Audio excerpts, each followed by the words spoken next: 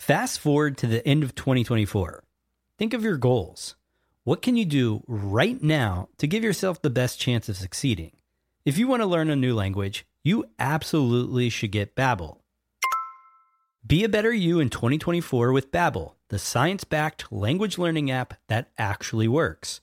Don't pay hundreds of dollars for private tutors or waste hours on apps that don't really help you speak the language. Babbel's quick 10-minute lessons are handcrafted by over 200 language experts to help you start speaking a new language in as little as 3 weeks. I absolutely love Babbel because their courses help me learn real-life conversational skills. It's so easy to learn how to order food, ask for directions, speak to the locals without having to consult language apps. Babbel has over 16 million subscriptions sold. Plus, all of Babbel's 14 award-winning language courses are backed by their 20-day money-back guarantee. Here's a special limited-time offer for our listeners. Right now, get up to 60% off your Babbel subscription, but only for our listeners at babbel.com/SPP. Get up to 60% off at babbel.com/SPP.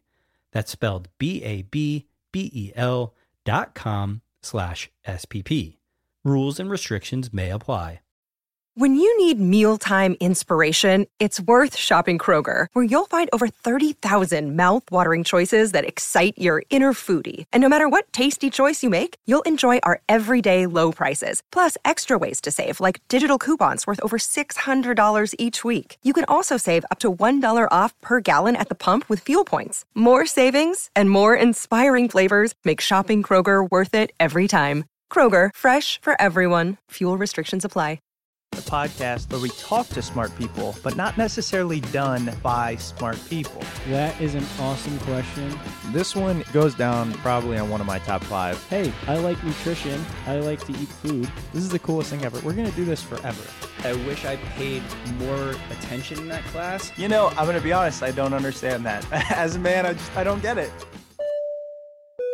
Welcome to smartpeoplepodcast.com. Welcome to Smart People Podcast. I'm Chris Stem. And I'm John Rojas.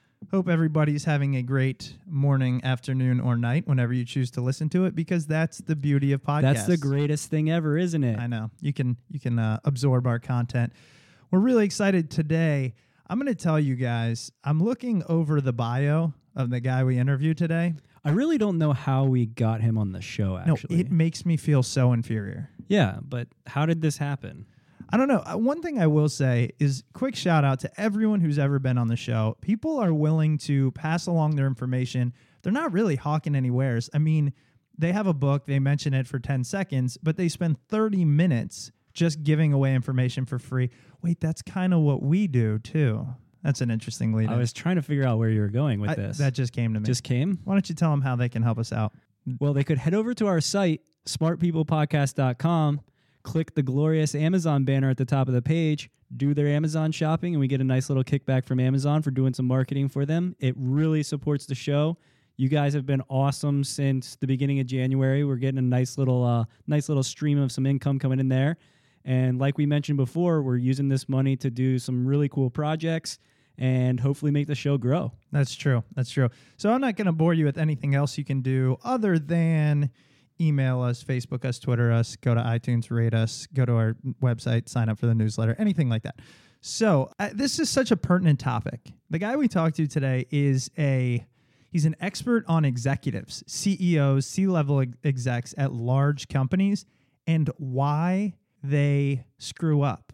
Yeah, I like that. I like the fact that all his research, well, not all his research, but the majority of his research focuses around CEO failures, why they fail, and what can be done to prevent it. And I like how we come off as a little crass here, but he does say these are good people. A lot of them do great work. They change corporations that shape our businesses and our lives, but a lot of them, not so much. He puts out a list. We don't really go into it because you can find it with a Google search, but the worst CEOs of each year. And that's an interesting one. But he does talk about how he found in his research, most of them want to do well. They want to do good by their company. So that's just a little pick-me-up. Let's get into this week's guest. It is Dr. Sidney Finkelstein. He is the Stephen Roth Professor of Management at the Tuck School at Dartmouth College. He teaches courses on leadership and strategy. He has published 15 books, over 70 articles, several bestsellers. His number one bestseller is called Why Smart Executives Fail. And it's an awesome book. One of the things he talks about is the neuroscience behind it, because decision-making is something that's deeply ingrained from the time we were cavemen, and it's very hard to get out of your system.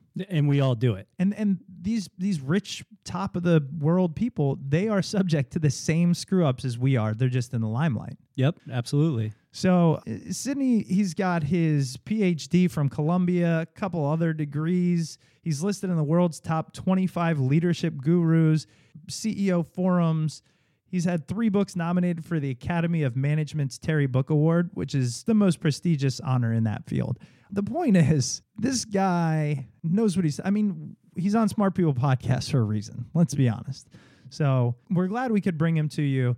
Really kind of tune in, learn a little bit about what to look for. Oh, and before I go, if you're thinking about another job or where you should start looking and you start interviewing, we do talk about what you should look for, what these managers mean to you, how they're going to help you through your career.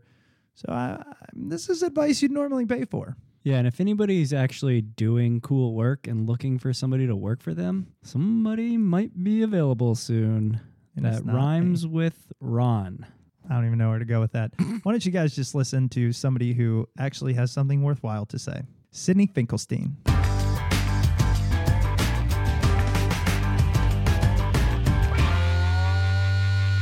Thank you again for being on the show. The first thing I just wanted to dive into is when I was doing my research and, reading through your books, you are what could be considered an expert on executives, and not just executives, but high-level, high-profile executives.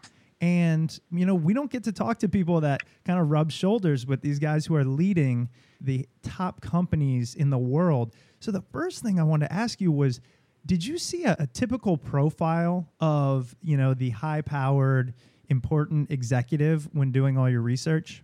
Well, of course, a lot of my research was on senior executives that have stumbled and failed, and they certainly had a certain profile. But I would say more generally, there's lots and lots of people that could make it to the top. What they have in common is they are incredibly hard workers. They're willing to sacrifice almost everything to get to the top. And I'd also say that in almost without exception, they're good people, contrary to maybe some of the public opinion of these things. They're trying to do the right thing. They're trying to do good things. It's not to say they don't like to get rich along the way, but they're trying to accomplish important goals, and they're generally speaking very capable. Just in that statement, I'm like, I have so many questions. One of them being, and you said, they want to get rich along the way, but they're good people and they want to do good things. Did you see often that people tend to get more concerned with money and compensation the more money they make? Is there a direct correlation between the higher up you get, you now tend to pay less attention to what you're there for and more just to kind of cash out? No, I don't think that's the case. Certainly, everyone knows what their compensation is, and everybody would like to know what all their coworkers are getting paid, no matter what type of job that you have. And sometimes you can actually find that out when you work for a state government type of organization, for example. But as you go very very high up in an organization, they certainly care a lot about compensation, but it doesn't crowd out anything else. The thing that happens at the higher levels of organizations, we're talking about top 5, for example, is that their compensation becomes publicly available. And that means all of their peers in other companies in the same industry, or any industry for that matter, their compensation becomes, it has to be disclosed in proxy statements and 10K statements. And that means that you can compare your compensation to others. And that's a very powerful thing, just as it is for almost anyone. We want to know how we're doing. And the net effect of that is that compensation becomes almost a scorecard for your quality as an executive, as a CEO, rightly or wrongly. And so you pay a lot of attention to it for that reason. I don't think that's that crowds out your attention to doing a good job or trying to accomplish whatever your goals are. But you do pay a lot of attention to it. I was going to say that one of the negative effects of that with the public knowledge of compensation packages being out there is when we see a company fail and a CEO still gets paid a very high compensation or severance package, many people start to wonder, like, okay, why is this guy getting $20 million going out the door where he has turned a company into a not profitable company, or the market cap has, been cut in half, or whatever you have. Do you think that we are paying the CEOs the right way, or is there another way that we can kind of pay these guys, not really more on like a performance base, but something where it would alleviate that general perception of, oh, these people are getting golden parachutes on the way out? I think you're putting your finger on the one thing that drives people absolutely bananas. People that have failed, CEOs that have failed or have not done a great job, they get fired and they walk away with these incredible packages. The reason that happens is to hire them in the first place. They all have their own compensation consultants and lawyers and advisors. And at that level, they come to the table knowing pretty much the general range that they want, and they want some protection in case things don't work out. So it's almost like, before you even get someone into the CEO seat, they have got that going away package set up, and yet you can't. It's very difficult to hire them otherwise. And so that's where it comes from. Is that a good thing or a bad thing? Well, that's what the market is demanding. Is the first answer then. And the second answer is there really is a belief once that board of directors settles on a potential CEO candidate that this is the person you want. And at that point, you're not going to let a few $1 million get in the way.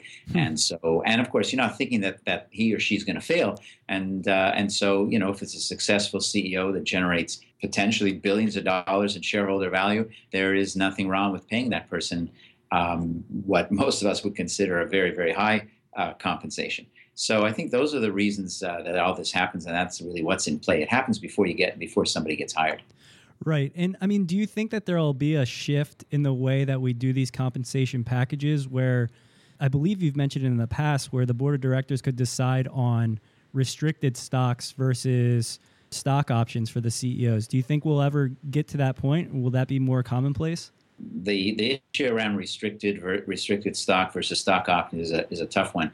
Stock options became extremely powerful with the rise of the internet and Internet 1.0 companies from around late 1990s, and some of these CEOs from those companies, many of them were in their 20s or 30s, were making incredible payday when the market was skyrocketing, and that's all that CEOs of Fortune 1000 companies wanted to see. Once that happened, well, they wanted a piece of that action. In theory, stock options play a very important role because they increase the odds that a CEO or a top management team will engage in appropriate risk taking in the strategies that they follow. And the reason why that's a good thing is because they cannot diversify, if you will, their own risk. If you're the CEO, all of your entire job, 100% of that job is in working for company X. And if it doesn't work out, you're going to lose that job. And so that creates a natural tendency for people not to take very many risks. So because you don't want to lose your job if it goes wrong. That's where stock options came from. So like a lot of things, it made sense at a certain point in time. The difficulty is that stock options are a one-way street. So if things go well, you make money. If things don't go well, you don't actually get your pay docked. Restricted stock means you're actually getting stock. And if things go well, the stock goes up. If things don't go so well, the value of that stock goes down, and so you actually get punished. And so it's a much more balanced approach. I think it's probably some combination of restricted and stock options that's going to be the right formula. But again, this, like everything else we're talking about, is completely negotiable between CEO and board of directors in the process of getting the job and then year after year in determining the compensation contract. And I mean, we didn't even want to hone in on pay. It's just one of those things that it's in the news and you know about it so much in terms of executive pay seems exorbitant, especially in comparison to other countries. But and you've talked to so many that I just figured we'd throw it out there. Sure. I do want to kind of get into now more about what you've written about in your 2 books, the one that was wildly successful, Why Smart Executives Fail, and what you can learn from their mistakes. And then the newer one, Think Again, Why Good Leaders Make Bad Decisions and How to Keep it from Happening to You. Both of these books are fantastic. I think a lot for the reason you go into how the brain works, how we make decisions, and then how these decisions get people into trouble, especially people in these large organizations. If you could talk a little bit about how the brain makes these decisions. I think, and it's not just I think, there's a lot of research to support this from all sorts of different people in cognitive psychology, neuroscience, and people like me that study leaders in real organizations, that we're wired to make quick decisions. And who doesn't? We rely on things like intuition, quick decision making. You remember Jack Welch's book, Straight from the Gut, and all that. It's a natural tendency to do that. The reason why we do it is very simple. If you think about our ancestors millennia ago, sitting around the campfire and they see this striped animal running faster and faster towards them, those ancestors of ours that decided to form a committee to talk about it didn't survive that saber-toothed tiger attack. They didn't do so well, and so you needed to decide. You need to make very, very quick decisions. And you know what? Our brains and how our brains have processed information over time is really in part due to this type of evolution. The difficulty is in modern society and in modern business, it's so complex that relying on these quick, intuitive decisions all the time can get you in trouble, because all of us have a set of biases that influence how we think. We all have that, because these biases are nothing more than shortcuts. We tend to rely on our experience maybe more than we should. We tend to overestimate the quality of that experience. We all make prejudgments. We have attachments to all sorts of things. And these things all play a role in how we make decisions. I'm so glad you say that, because I am not a big fan of just sitting around and mulling things over. And it bothers me to, when I know what decision I want to make, yet I have to run it by 6 layers of management and all of those things. So just to know that that's kind of how we're hardwired is a good thing. However, like you mentioned, now that becomes an issue. So I guess I wanted to say next is, what's the proper way to go about hashing out decisions and making sure we think through them in a fashion that works for today's, modern arena? Sure. Well, in my work, my consulting work, and speaking and teaching with senior executives and MBA students, for that matter, I've developed a set of questions that you could ask yourself, and ideally ask yourself in a team environment, that can help give some insight into whether you're more likely to fall into this trap of these types of biases. For example, I mentioned briefly prejudgment.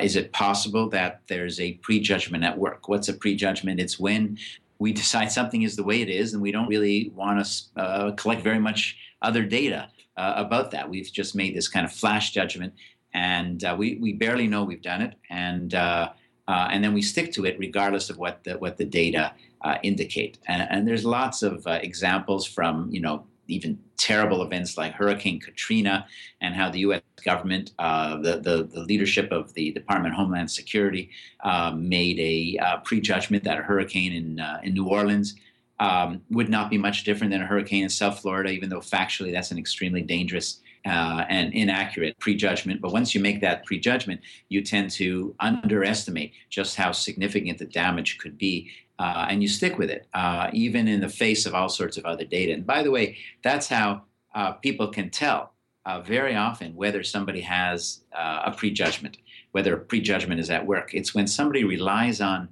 certain type of data or certain data that is consistent with their point of view and disregards or ignores all kinds of other data. And you could see that. So, you're making an important decision. You could ask that question, well, what's the data we're looking at? Why are we looking at that data? Why are we not looking at some counterfactuals? And how do you know you haven't really kind of pre-decided the whole thing? It's not that a prejudgment is always bad, by the way. Not at all.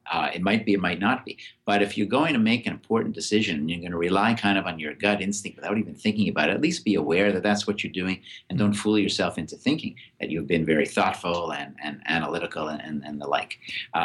Another example is around experience. All of us tend to overestimate the quality and importance and relevance of our experience.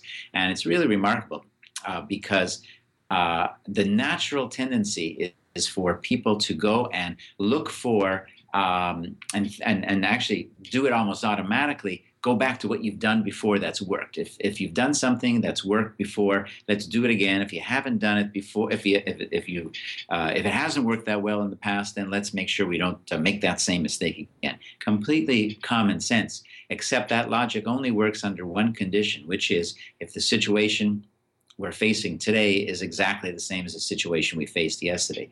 And how often is that the case? We tend to overgeneralize around experience. This is one of the reasons why I think a lot of mergers and acquisitions fail, because companies and leaders of organizations figure, well, we've already done an acquisition or two or three.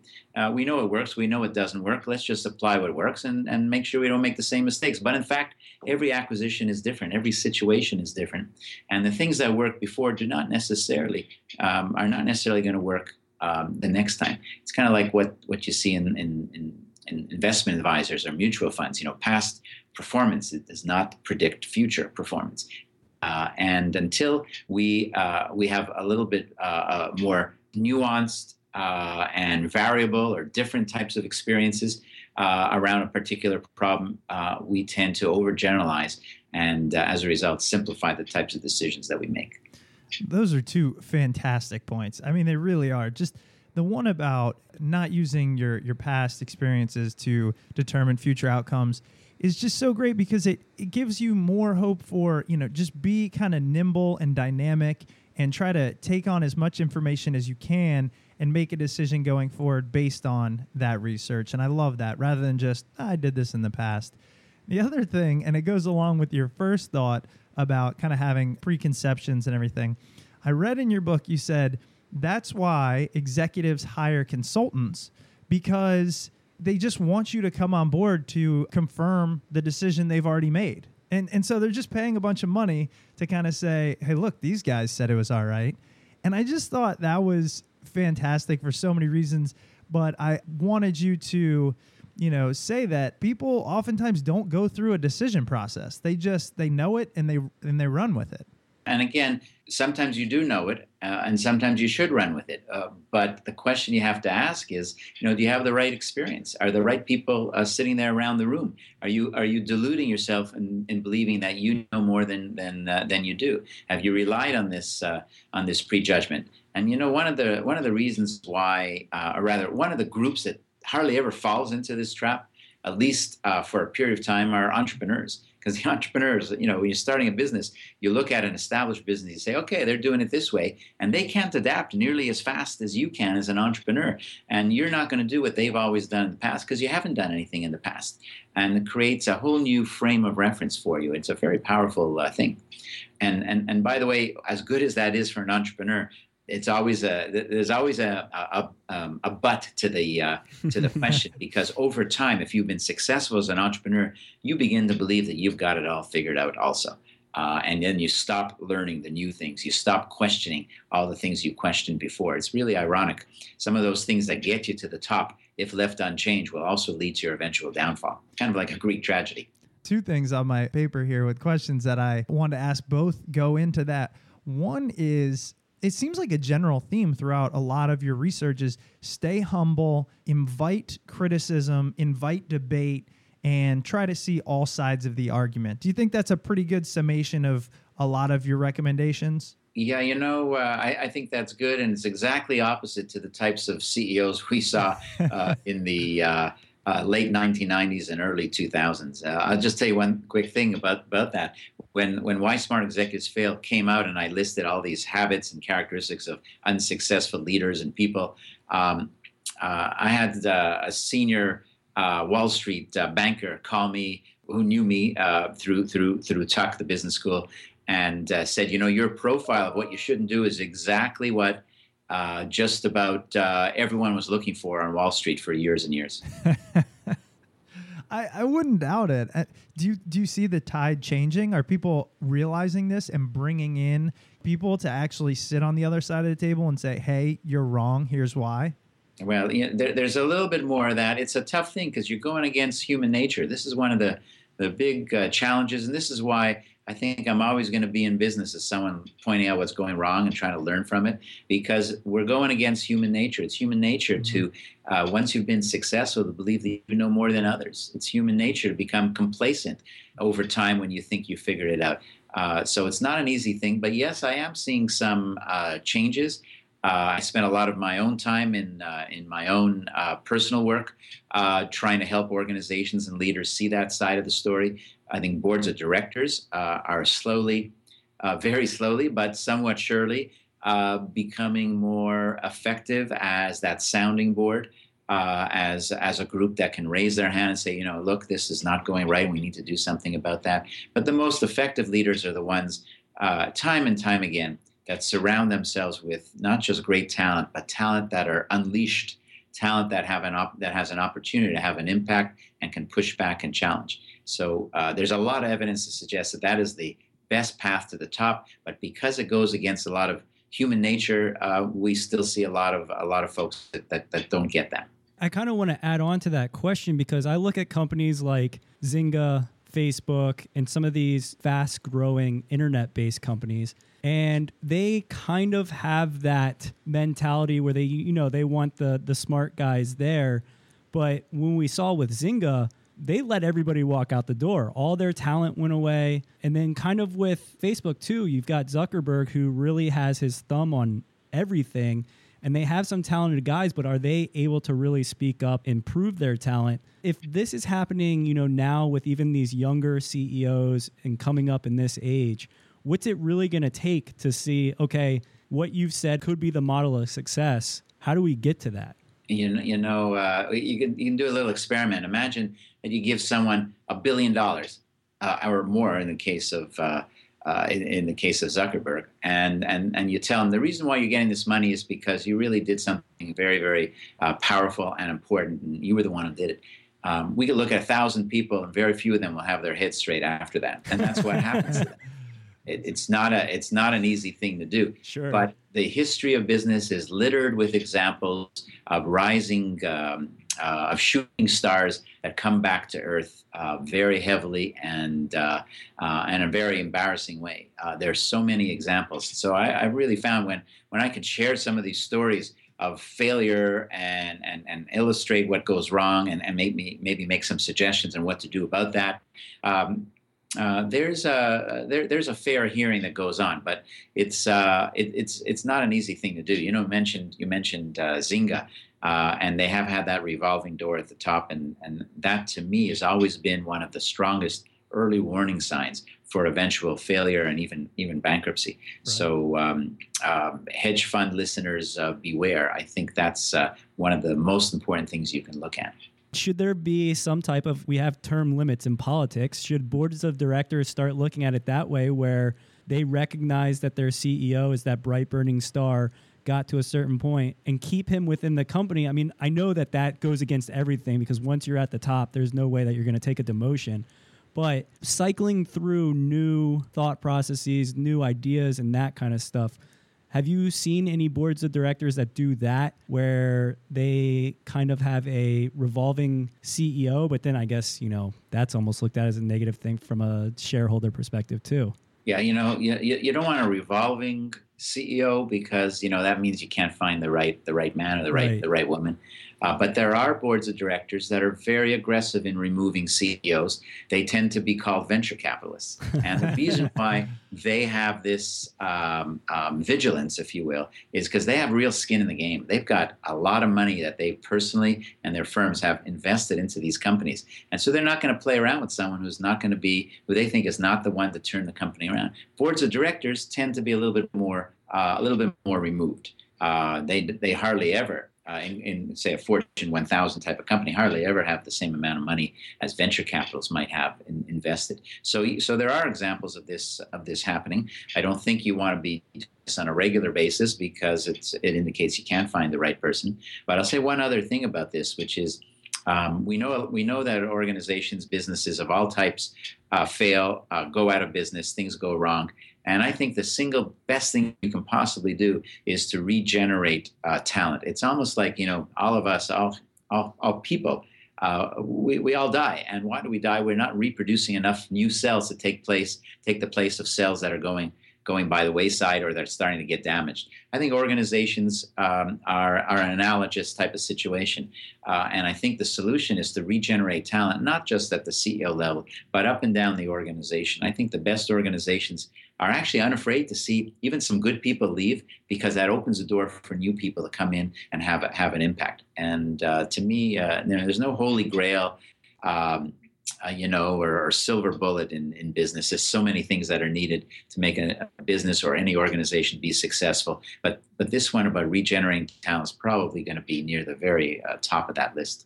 A lot of people that listen aren't in or ever going to be in a position where they're running a massive company, but most will at some point be working for that person or somebody similar. So I wanted to ask you, what can the normal person look for in a manager, in an executive team, in a company that might say, hey, this company is looking out for me, they're going to be here a while, this is a place I want to settle down? Yeah, it's something that our MBA students at Tuck are always asking about, and actually every MBA student wants to know, who should you work for? Right. Who should we look? How should I evaluate my potential boss? And we do know, by the way, from a lot of research that your first boss in a career and first boss at a new stage in career, such as graduating with an MBA, is one of the single most important people in your career trajectory. Are they a supporter? Are they challenging you? Are they developing you? Do they really care? Or are they more claiming credit and a taker? And so if I was in an interview like that and I was thinking about that, I'd like to know about who's been on your team. That's what I'd be asking. Who are some of the people who've been on your team in the last 5 years, and where are they today? And I'd like to know that they've moved up, even if it's in another company, that they moved up and have been successful, have had greater opportunities. I think you could ask about decision-making style. You could ask about the role of the team. You could ask about delegation. Again, the best leaders at any level in an organization are highly effective delegators. And so you can ask some very specific questions that start to get at these themes of open-mindedness, adaptability, developing talent, caring about other people, which I think are really critical. And by the way, you could also ask about compensation in a broad sense, and not how much money you're going to get paid, because that's not the first question you're going to start with.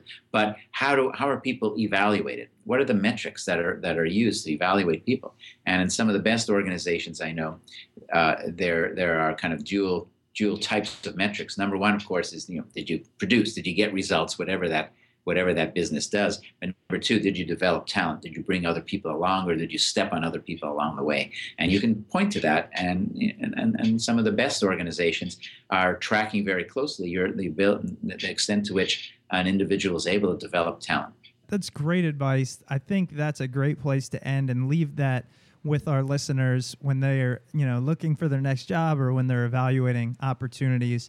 So I really want to say again, thank you so much for being on the show. Your books, again, Why Smart Executives Fail, that one was kind of your cornerstone of a lot of your research, and then followed up with Think Again, Why Good Leaders Make Bad Decisions and How to Keep It From Happening to You.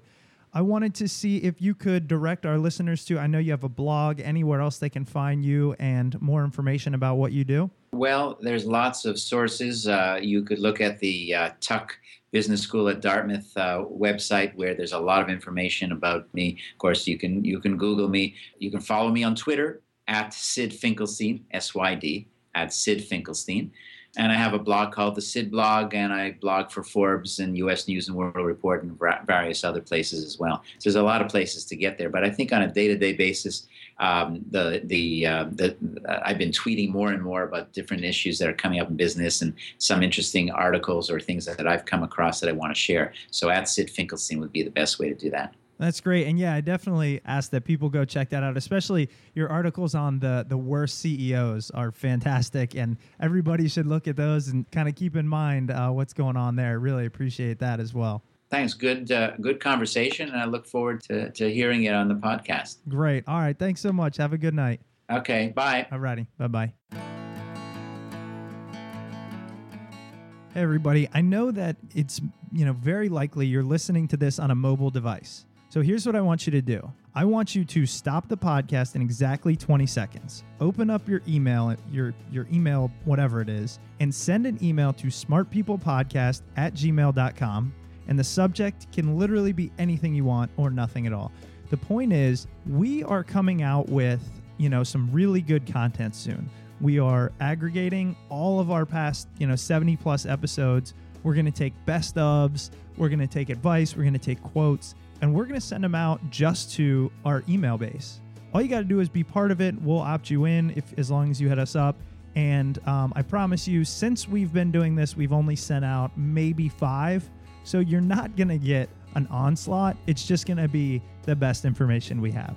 Yeah, and if you want to send emails and talk about anything else too, go for that. I love talking to people about what ideas they have, who they want to have on the show, that kind of stuff. If you want to see us do something and move in another direction or whatever it may be, we'll listen to you. I'm not going to say that we'll do it, but we'll get some discussion going back and forth. I really want to see what you guys have in terms of ideas for the show, ideas in ways that we can help you out and give you more content. That's all we really want to do, is give you more stuff. I actually think we've responded to every single email we've ever gotten. Yeah, so just which is a good amount. Yeah, absolutely. Let us know what it is you want, and we'll see if we can do it. All right, guys. Be sure to tune in next week. Thanks for listening.